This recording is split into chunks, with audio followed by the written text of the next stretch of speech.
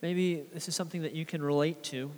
Maybe this happened to you as when you were a kid, or this happened to you as an adult. This happens all the time. You'll maybe see this happen today. Where a child will be playing, they'll be doing something, and then they're going to go trying to find their parent, and they go up to someone who seems to be their parent, and they just kind of grab their leg, like, okay, you're my mom, I'm just going to grab your leg. And they kind of take a few moments, and they look up, and then they're shocked. They realize, you are not my mother. You're not my parent. And panic and it just kind of shows on their face, and they start looking like, well, where is my mother? Like, where is the person who I thought you were? The child would just take a moment to examine the person they were approaching. They would quickly realize, this isn't my parent, and I need to go find my parent. This passage today is similar. It's about distinguishing between two different mothers. Two different mothers. If you haven't been with us these last few weeks, or maybe you've forgotten, let's just remember what's going on so far in Galatians. So the book of Galatians is written to the churches in a region called Galatia.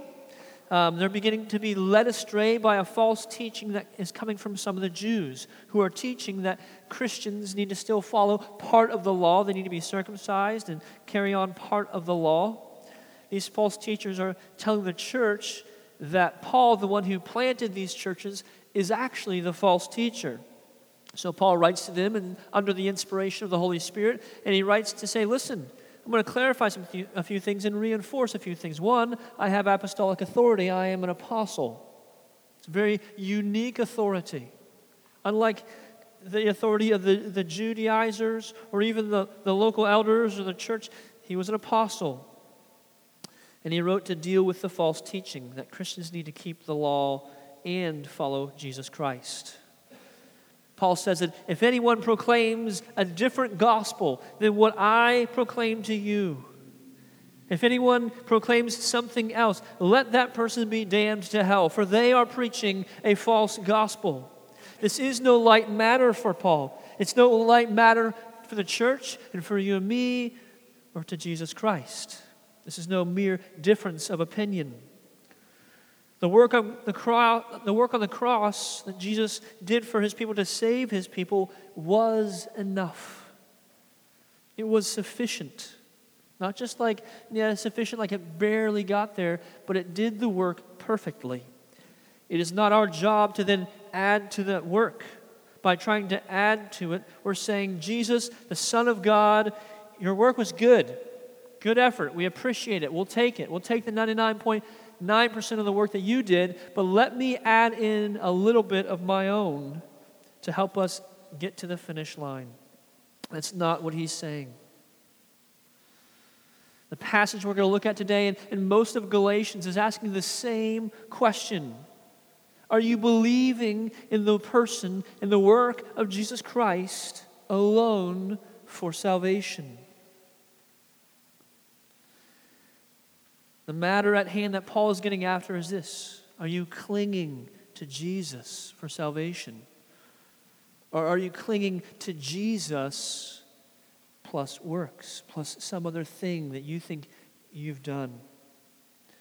The Holy Spirit, through the pen of Paul, writes to seek to make clear to the church that Jesus alone, not Jesus plus something, brings salvation. There's some really helpful insight from theologian John Stott on this passage and how he breaks it out. He says there's a historical perspective, there is a figurative or allegorical perspective, and then there is a personal perspective. So thinking historically, let's pick it up in verse 21. Tell me, you who desire to be under the law, do you not listen to the law? For it is written that Abraham had two sons, one by a slave woman and one by a free woman. But the son of the slave was born according to the flesh, while the son of the free woman was born through promise. See, for the Judaizers, they were teaching that Christians had to be circumcised in order to be saved. And they believed that history was on their side. After all, weren't they the children of Abraham? Paul asks a very important question here. Who do you who desire to be under the law, you who want to follow this system, who want to seek justification through works, do you even understand the law? Do you even know what's going on here? He begins to make this historical argument that they don't even understand the law. They're making appeals to a thing they don't even know about. How easy is it for us to claim something to be true? Oh, this is true. But we don't even understand the ramifications of that thing that we claim to be true. So we can see how this happens. So be not gracious, but understand that this can happen to us too. We claim things to be true, but we haven't examined them. We don't know. So his question, you who desire to be under the law, do you not listen to the law? Should cause a little bit of question in us. I claim to be a follower of Jesus. Do I know Jesus? I claim to follow the good news and to know the good news of the gospel. Do I know the gospel? Could I share the gospel? Can I tell you what it is? Do I believe it? I claim to be a Christian and love the Word of God. Do I even understand it? Do I care about it? Do I spend any time with it? For it is written that Abraham had 2 sons. One of the proudest and loudest boasts of the Jews was that they were children of Abraham. They belonged to him. This created a harshness in their heart. John the Baptist, the man who wore camel clothing and ate locusts and honey and was baptizing people, he dealt with these people trying to earn their salvation. They were loud and proud of their heritage, but they were lost. In Matthew chapter 3, verse 7, we see the Pharisees and Sadducees coming to John. Verse 7 of Matthew 3. But when he saw many of the Pharisees and Sadducees coming to his baptism, he said to them, "You brood of vipers, who warned you to flee from the wrath to come? Bear fruit in keeping with repentance. And do not presume to say to yourselves, 'We have Abraham as our father.' For I tell you, God is able from these stones to raise up children for Abraham." Such strong language by John the Baptist. You brood of vipers. Here they're coming to be baptized and kind of do what the culture's doing. Everyone's kind of being baptized. Maybe we should go get baptized too. He calls them out on their hypocrisy. He said, "You're a brood of vipers. Who warned you to flee the wrath that is coming?" It's very implicit there that wrath is coming. And then he tells them, bear fruit in keeping with repentance. There's no system here where they bear fruit by just being of the bloodline of Abraham. They bear fruit by repenting, following Christ. Because they should not presume we have Abraham as our father. Why? Because it's not about the bloodline. It's not about the genetic descendants of Abraham. He can raise up children to praise him from the rocks, or children to follow him and to praise God from the stones. True child or true children of Abraham have faith like Abraham. So John the Baptist sees this hard heart, this confidence, this arrogance that the Judaizers had. And in John chapter 8, we see Jesus talking with the Pharisees. And he tells them, listen, you're slaves in sin, but I'm here to free you from your slavery. And they are so offended by this. How dare they call them slaves? They're descendants of Abraham. They're God's people. They boast about these things, that Abraham is their father. They were proud and confident of their lineage. They felt like, man, we know how to get things done. We know how to, we're children of Abraham, we're children of promise. This is us. We're going to kind of get things done.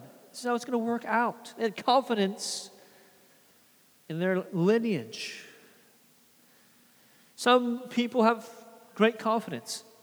Some of you are confident people. You know full well that you're not perfect, of course, but in general, you've done pretty well for yourselves. You've worked hard, you've done well with money, you've done a good job raising your kids, or you've had a great marriage, or your second great marriage is really great, and just you're good with things. Man, you got good looks, you got good money, you're kind of successful. Everyone else kind of is angry about that. But this is the reality. People just kind of feel this way. You're smart, you're confident. I know how to navigate this world, I'm kind of climbing up and I'm figuring this out. There's some confidence that begins to build in you. And there's other people who feel very unconfident. They don't really know what success is. They feel like they're not familiar with it. They feel like they've seen success. They've just never experienced it. They have some questions about it. They would like to know what it feels like to be successful. This is you. You generally feel like you're coming up short. You feel like, man, I'm not sure how all these people figured it out, and I didn't. But somehow they did, and I didn't. They all have better houses and better cars and better retirements, and they married better people, and life's just really good for them. And so you're kind of the opposite of the confident person. You have no confidence. You lack self-confidence. But the confident person and the person who has no confidence are both wrong because they're both measuring themselves against worldly standards. Worldly standards. Self-confidence, little self-confidence, two sides of the same coin. What's behind that curtain? Their heart? Self-centeredness. They're boasting, or they're looking, I should say, at themselves.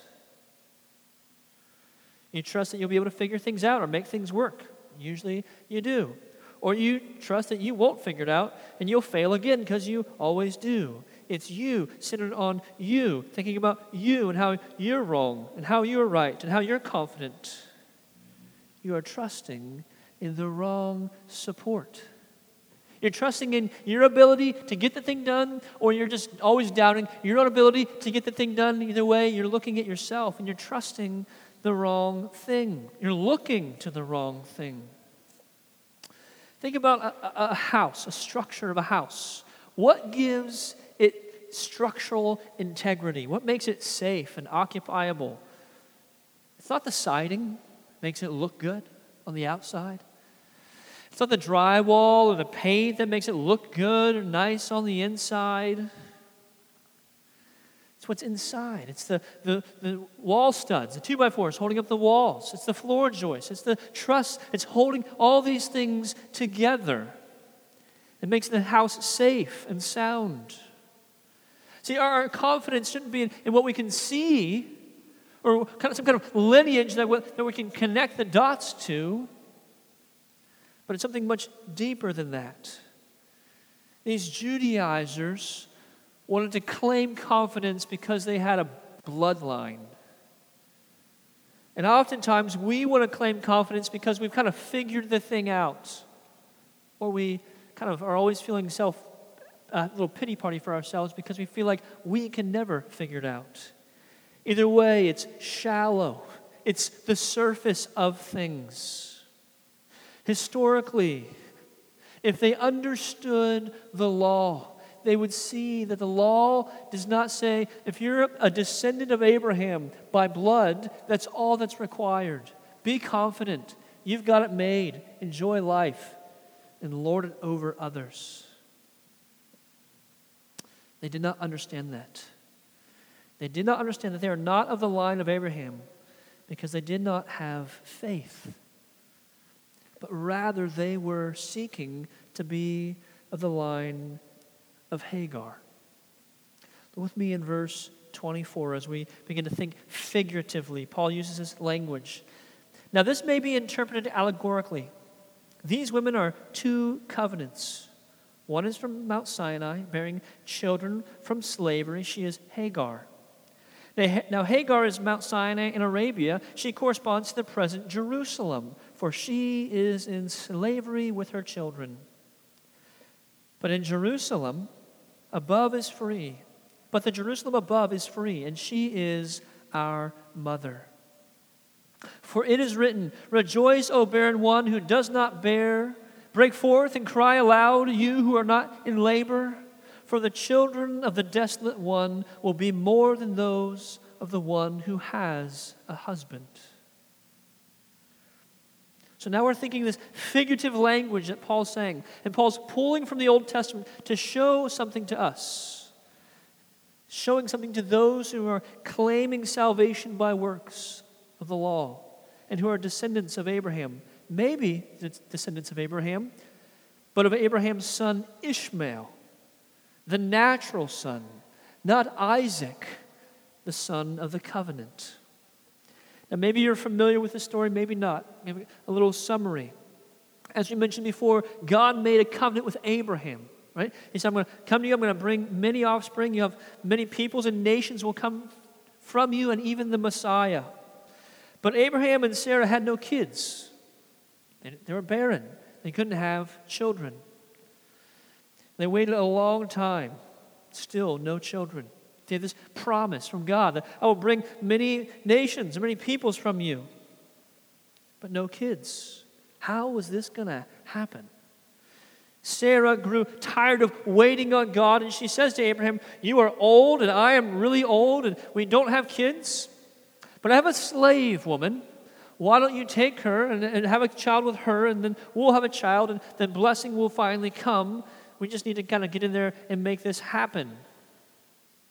Now, although this wasn't terribly uncommon practice at the time, you wonder what in the world was Abraham thinking, right? As the saying goes, obviously he wasn't thinking. He agrees to this little scheme. He sleeps with Hagar, and the servant she conceives, and she gives birth to a child, and Abraham names him Ishmael. So here we have Ishmael. Not the child that God promised, but the child that nonetheless Abraham and Sarah and Hagar work together to now produce. 13 years after Ishmael is born, Sarah conceives. Keep in mind, she's a very old woman. Her physical ability to conceive naturally has long since ceased working. She gets pregnant. This is quite literally a work of divine intervention. This is not the natural order of things. She gives birth to a son, and they name him Isaac, for he is the son of promise. Isaac was the son of promise. Ishmael was the son of work. You see that? You see that laying out for us there? So with this understanding, we see how Paul uses this situation figuratively to show how those who claim to be Abraham's children or descendants by bloodline are actually figuratively the descendants of Ishmael. And those who claim to be Abraham's child by claims of faith, we have faith like Abraham, are Isaac's descendants. 2 mothers, 2 covenants, 2 cities, one on the earth, one above. I want to distinguish between the 2 lines, the line of Sarah and the line of Hagar.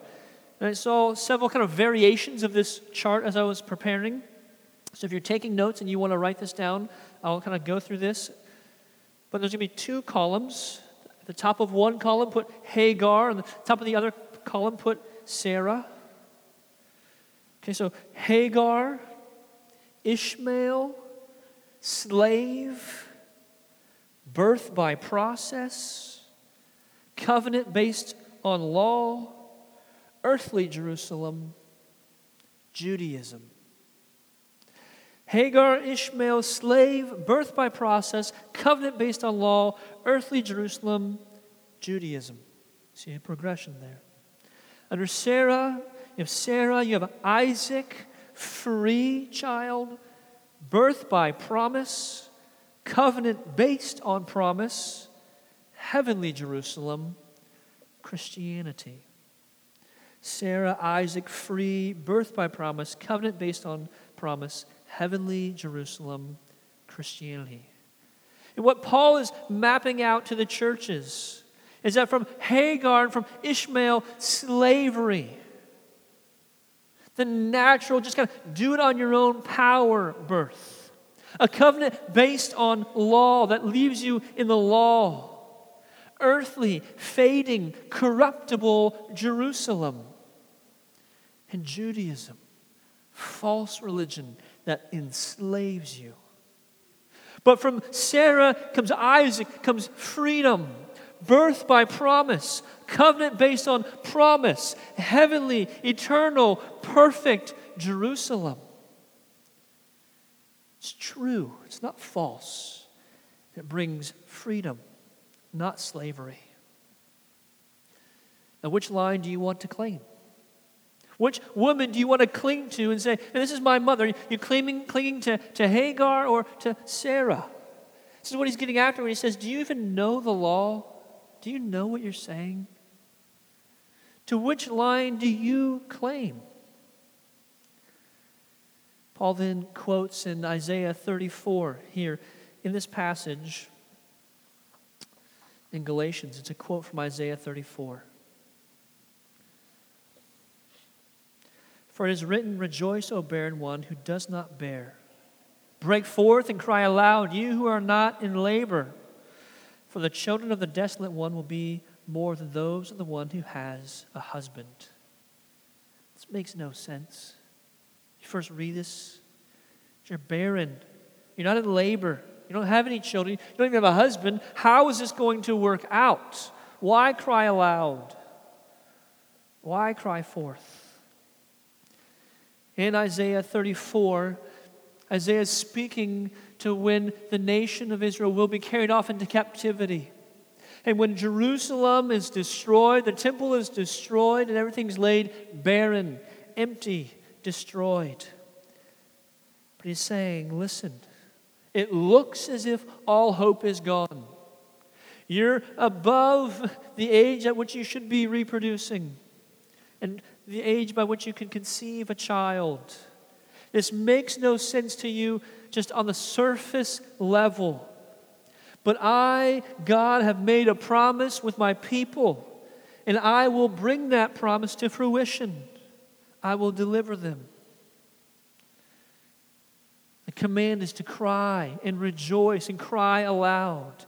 Even though you're not in labor, even though there's no indicators that things will change, that God will fulfill His promise. He will deliver. He will provide. He will keep His promise for those who belong to the line of Sarah.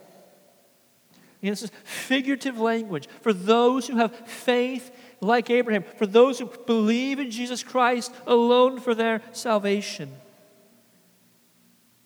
That God makes really big promises. I don't know if you've noticed that in Scripture, but He makes really big promises. Extremely big. I will never leave you nor forsake you. Everyone in your life will at some point leave you or forsake you. Everyone. Every single person. You know how? Because everyone's going to die. You're going to die, they're going to die. The relationship you have will be severed. Only one person can make a promise like this, that I will never leave you nor forsake you. It's God. He will hold you fast and never let you go. Only the Creator could do such a thing. Only God can do that. It's a promise. I will give you a new life, a new birth, a new heart. As far as your sin, I will take it from as far as from the east is to the west. That's how far I will move your transgressions from you. And then there's the promise that you will walk with Jesus. For those who are in Christ, the promise is we will spend eternity with God forever and ever and ever. You've probably heard that thousands of times, and so it doesn't quite hit you very much. This is the reality, one of the greatest promises, that we get to spend eternity with God. And these are just a few of God's promises that He makes to His people. The difficulty is, and maybe you can relate to this, is that these promises are in His timing. They're not in our timing. They're in His timing and by His appointed means. I read the promises and say, okay, this is going to be really good. But I have my own thinking about how God's going to fulfill these things. Again, I'm taking myself and putting myself in the center of it all. But God never fails. He never, never, never fails. He does not fail. And maybe you feel barren. Your work, your relationships, you've missed out on things in life. Life hasn't turned out as you hoped it would. Man, surely this isn't God's plan. How could God begin to bring life in this situation? There's just so much barrenness. Yet it's the barren one who cannot accomplish the work by any natural means, who in God's timing and in God's way will bear fruit. Do not trust in your own ability to accomplish what only God can accomplish. Do not trust in your own ability to accomplish what only God can accomplish. And do not trust what seems to be barrenness, for God is at work in His people.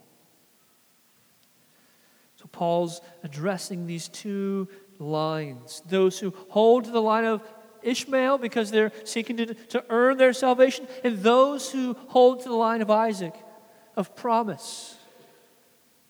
The fruit bears itself out. Those of the line of Ishmael, legalists. They're about themselves. They're self-centered. They're confident because of themselves. Those of the line of Isaac, they're humble. They're forgiving. They show grace. They show mercy. They model the Messiah. So from the historical to the figurative and then to the personal argument. Look in verse 28. Now you, brothers, like Isaac, are children of promise. But just as at the time he who was born according to the flesh persecuted him who was born according to the Spirit, so also now. But what does the Scripture say? Cast out the slave woman and her son, for the son of the slave woman shall not inherit with the son of the free woman. So, brothers, we are not children of the slave, but of the free woman. Okay, so you look back, brothers. It's Isaac. You all are children of Isaac, of the promise. But be prepared. Be prepared because hardship will come. We see in Genesis 21 how Ishmael despised and mocked and looked down on Isaac. I don't know how it works for you, but generally speaking, not always, but generally speaking, it's not the atheists and the agnostics who hurt the church the most. Most of the headaches and the wounds and the frustrations come from those who claim to follow God. The religious crowd who wants to be recognized as Christians, but they don't want to submit to any actual creed or confession or the Bible as its source. They mock, they jeer. Surely you don't actually believe that the Bible is an authoritative book. Surely you don't actually believe that God tells us to turn from our sin and follow Him.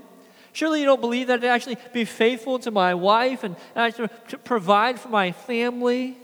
Surely you don't believe that we're guilty and deserve hell.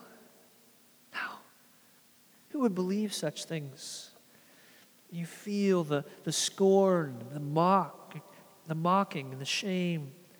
That those who want to claim to be Christians but not follow Christ, they look back and they point the finger and they begin to judge. And I would say there's probably people in your life even. And I'm not telling you to go start judging every single person and labeling them, but this is a principle. There's probably people in your life who claim to be Christians, but they're seeking to be saved by the works of the law. If you're not careful, You will allow them to hold you to their standard and to bring you along in their misery. Make no mistake about this. Seeking salvation by the law brings misery. So be on guard. Don't let law followers hold you to their law, because they like to be the judge, the jury, and the executioner. Rather, cling to Christ, to the gift of life. Cling as free children to Christ. Now, you who are in Christ, for those who are believers, we're always seeking to navigate this fine kind of line of how do I seek to be obedient to the Lord while not seeking at the same time to use my obedience as a way of feeling better about myself. So what can happen is you can hear all these things I'm saying and you agree with them. Yes, salvation is by grace alone through faith. Yes, I agree with that. Isaac and Sarah and all, I'm there. I get that. Praise the Lord. But then, in our hearts, we're not seeking to be justified by our works, but maybe we are seeking just kind of get away from the guilt and the shame by our works. If I can just read my Bible more, I won't feel like I'm a bad Christian. If I just kind of dealt with this sin in my life or grew, maybe I wouldn't feel like I'm a bad Christian. This is kind of confusing, and I want to be clear on this. The Scriptures should be convicting you if you're not in the Word or if you're living in sin. They should be convicting you, then calling you to come to Christ, repent and come to the Lord. But it is not your obedience to these things that changes the way God looks at you. It is not your ability to follow the law or follow the Word or follow the commands in the New Testament that make you more acceptable to God, or like He loves you a little bit more.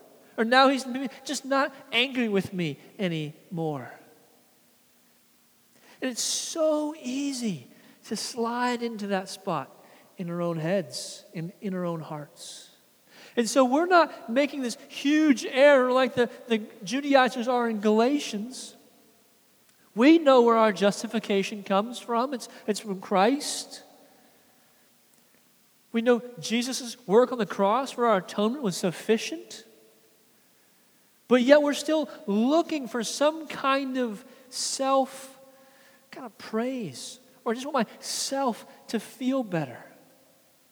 So we're doing things that we should be doing, but we're doing them from a heart that isn't seeking to glorify the Lord, but rather a heart that desires just to feel a little bit better about itself. And so by doing that, we're still trading out the glory and the majesty of Jesus Christ. And we're just slowly, subtly putting ourselves back in the center of it all. And we're missing what Christ has done for us. We have our confidence in the wrong thing. So we come to Christ. We're saved by Christ. He loves us. He lavishes His grace on us. We're adopted in. We're co-heirs with Christ to the throne. And then from that place, we walk in obedience. We follow Him, and we work. We'll read a passage out of Matthew 7 as we close. Matthew 7, verse 24 through 27. Everyone then who hears these words of mine, this is Jesus speaking, and does them, will be like a wise man who builds his house on the rock. And the rain fell, and the floods came, and the winds blew and beat on the house, but it did not fall, because it had been founded on the rock.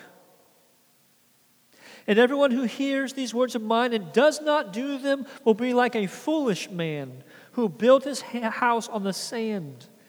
And the rain fell, and the floods came, and the winds blew and beat against the house, and it fell. And great was the fall of it.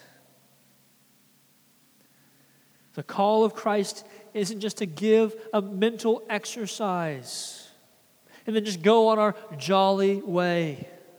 No, the call of Christ is to follow Him. Faith, genuine, real faith, is always followed by action. Obedience to God's word, putting sin to death in our lives, loving and serving one another, loving and serving those outside the church.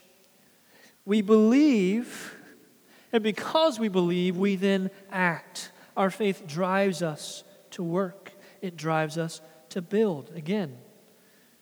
But what are we trusting in? What are we building the house upon? Sand? Our own effort? Things we think we can bring to the table? Any kind of sliver of good thing in us? Or on the perfect work of Jesus Christ in Him alone? A salvation that is freely given to Him, by Him to us. We cannot earn it. Are we trusting in that? Or upon a salvation plan that is designed by man and that ultimately seeks to glorify man, not God? Paul is telling the church that it's grace. It's grace. It's simply grace. You don't deserve this, but this is what the Father has done for you. He's lavished it on you. And to the world, this seems insane, and it makes them angry.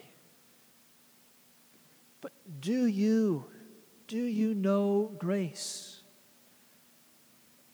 Have you received grace? Praise God if you have received grace. How can you not, if you've received God's grace, cry aloud and sing? For you were barren, you were dead in your sins, and now you're alive in Jesus Christ. He is working in you, and He is bringing forth and bearing forth fruit in you. That is God's grace. Praise Him for that. But if you do not know His grace, if you have not accepted and embraced the grace of Christ, you are still dead in sin. And sin, when it is finished, brings forth death.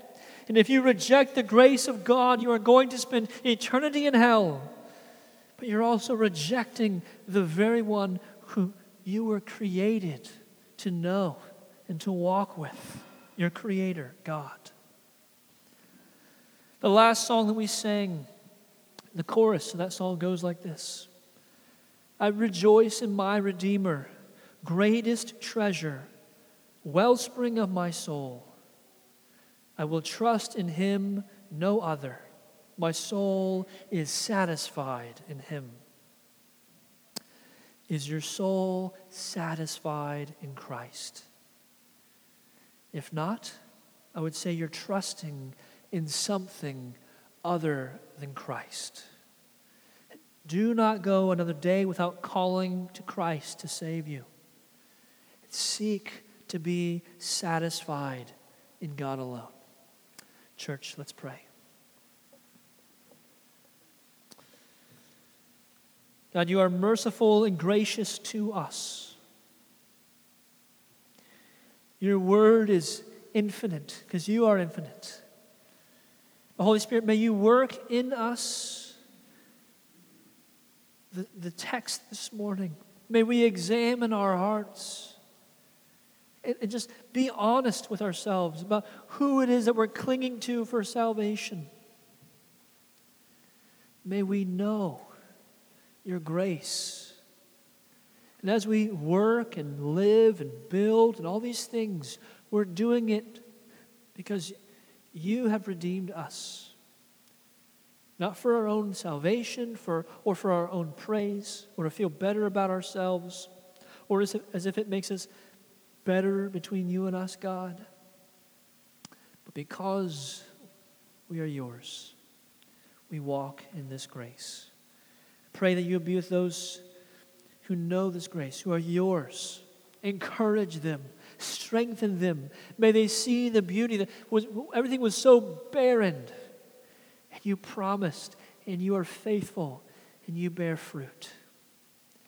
For those who do not know this grace, or seeking to somehow do the right thing on their own, may they repent. May they see the foolishness, the blindness of that. May they repent and follow after you. Pray that you would give us strength to be faithful to you. We pray this in your holy and precious name, Lord Jesus. Amen.